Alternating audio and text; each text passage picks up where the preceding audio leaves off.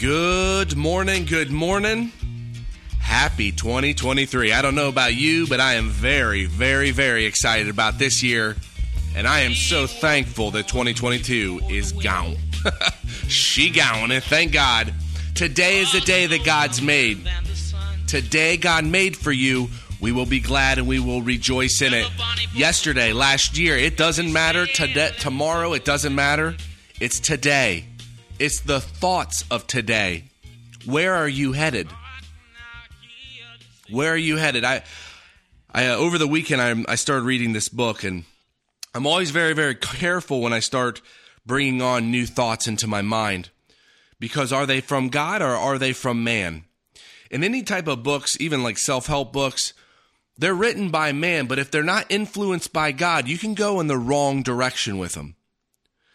So I'm constantly, once I start getting into once I start reading and listening to a new book, I am constantly going back to God and cleaning up my thoughts to make sure where I'm headed is where God wants me to be headed. What I'm thinking on is what God wants me to be thinking on. Now, the things that I'm working on in my life right now are the business. It's what are my goals? What are the goals when I turn 55, which I pretty much know? What are the goals when I'm 60, 65, and so on? And I want to make sure that when I do all this, it's all through the prism of what God wants for me. You can't know what's going on in your life. You can't go to your friends for advice about what God wants for you. You have to go to God.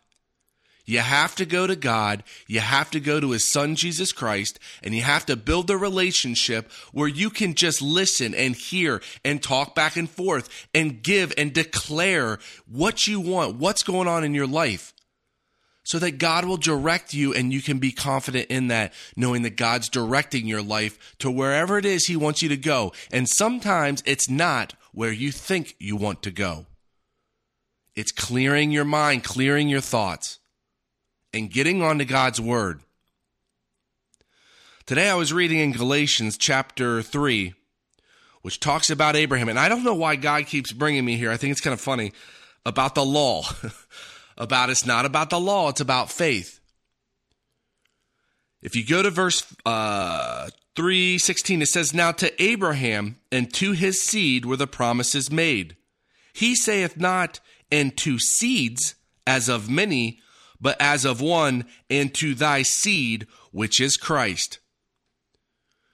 God told Abraham He would be a God to him and to his seed in their time. He would be a God to Abraham and to his seed, which everyone assumed was Abraham's seeds, plural, his children, in their time. He'd be a God to them in their time. But it doesn't say seeds, it says seed.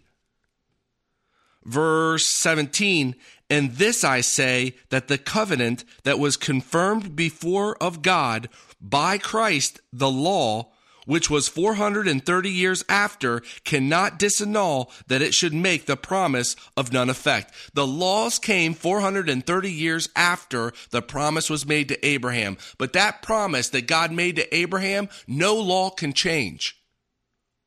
There's a promise that God made. He'll stick to His laws, period. Verse 19, "Wherefore then serveth the law?" Why the law come? "It was added because of transgressions, till the seed," that seed, "should come to whom it has been promised." Jesus Christ was promised to us. Whoa, that's not good. Jesus Christ was promised to us. He is the seed that the covenant was made.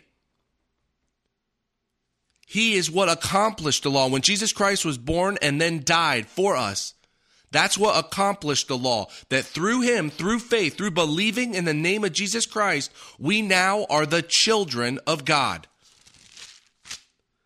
I'll jump over here. Yeah. I'll jump over to verse 21. "Is the law then against the promises of God? God forbid. For if there had been a law given which could have given life, verily righteousness should have been by the law." Righteousness is uprightness. If The law could have given uprightness and righteousness and life. Adam transgressed against God. The state of death came. Jesus Christ came that he could give life. It's through believing that we are now created new. Death has no more hold on us. We are no more enslaved to death because we live now forever.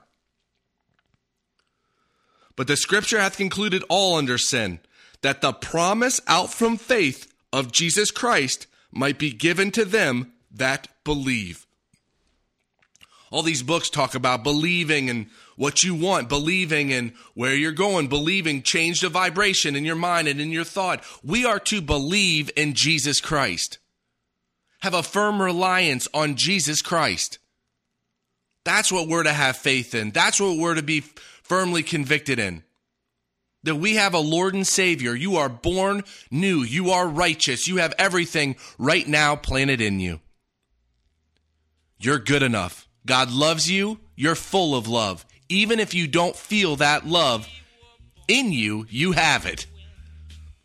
Trust God. Trust every single thing that's going on because God is there for you. Pray big prayers today. Be super thankful. Have a great day. God bless you. Happy 2022 or 2023. And I'll talk to you tomorrow. I can now hear the sailors cry. Well, Heavenly Father, I just, I ask that you give me proper thoughts concerning every single thing I'm reading today.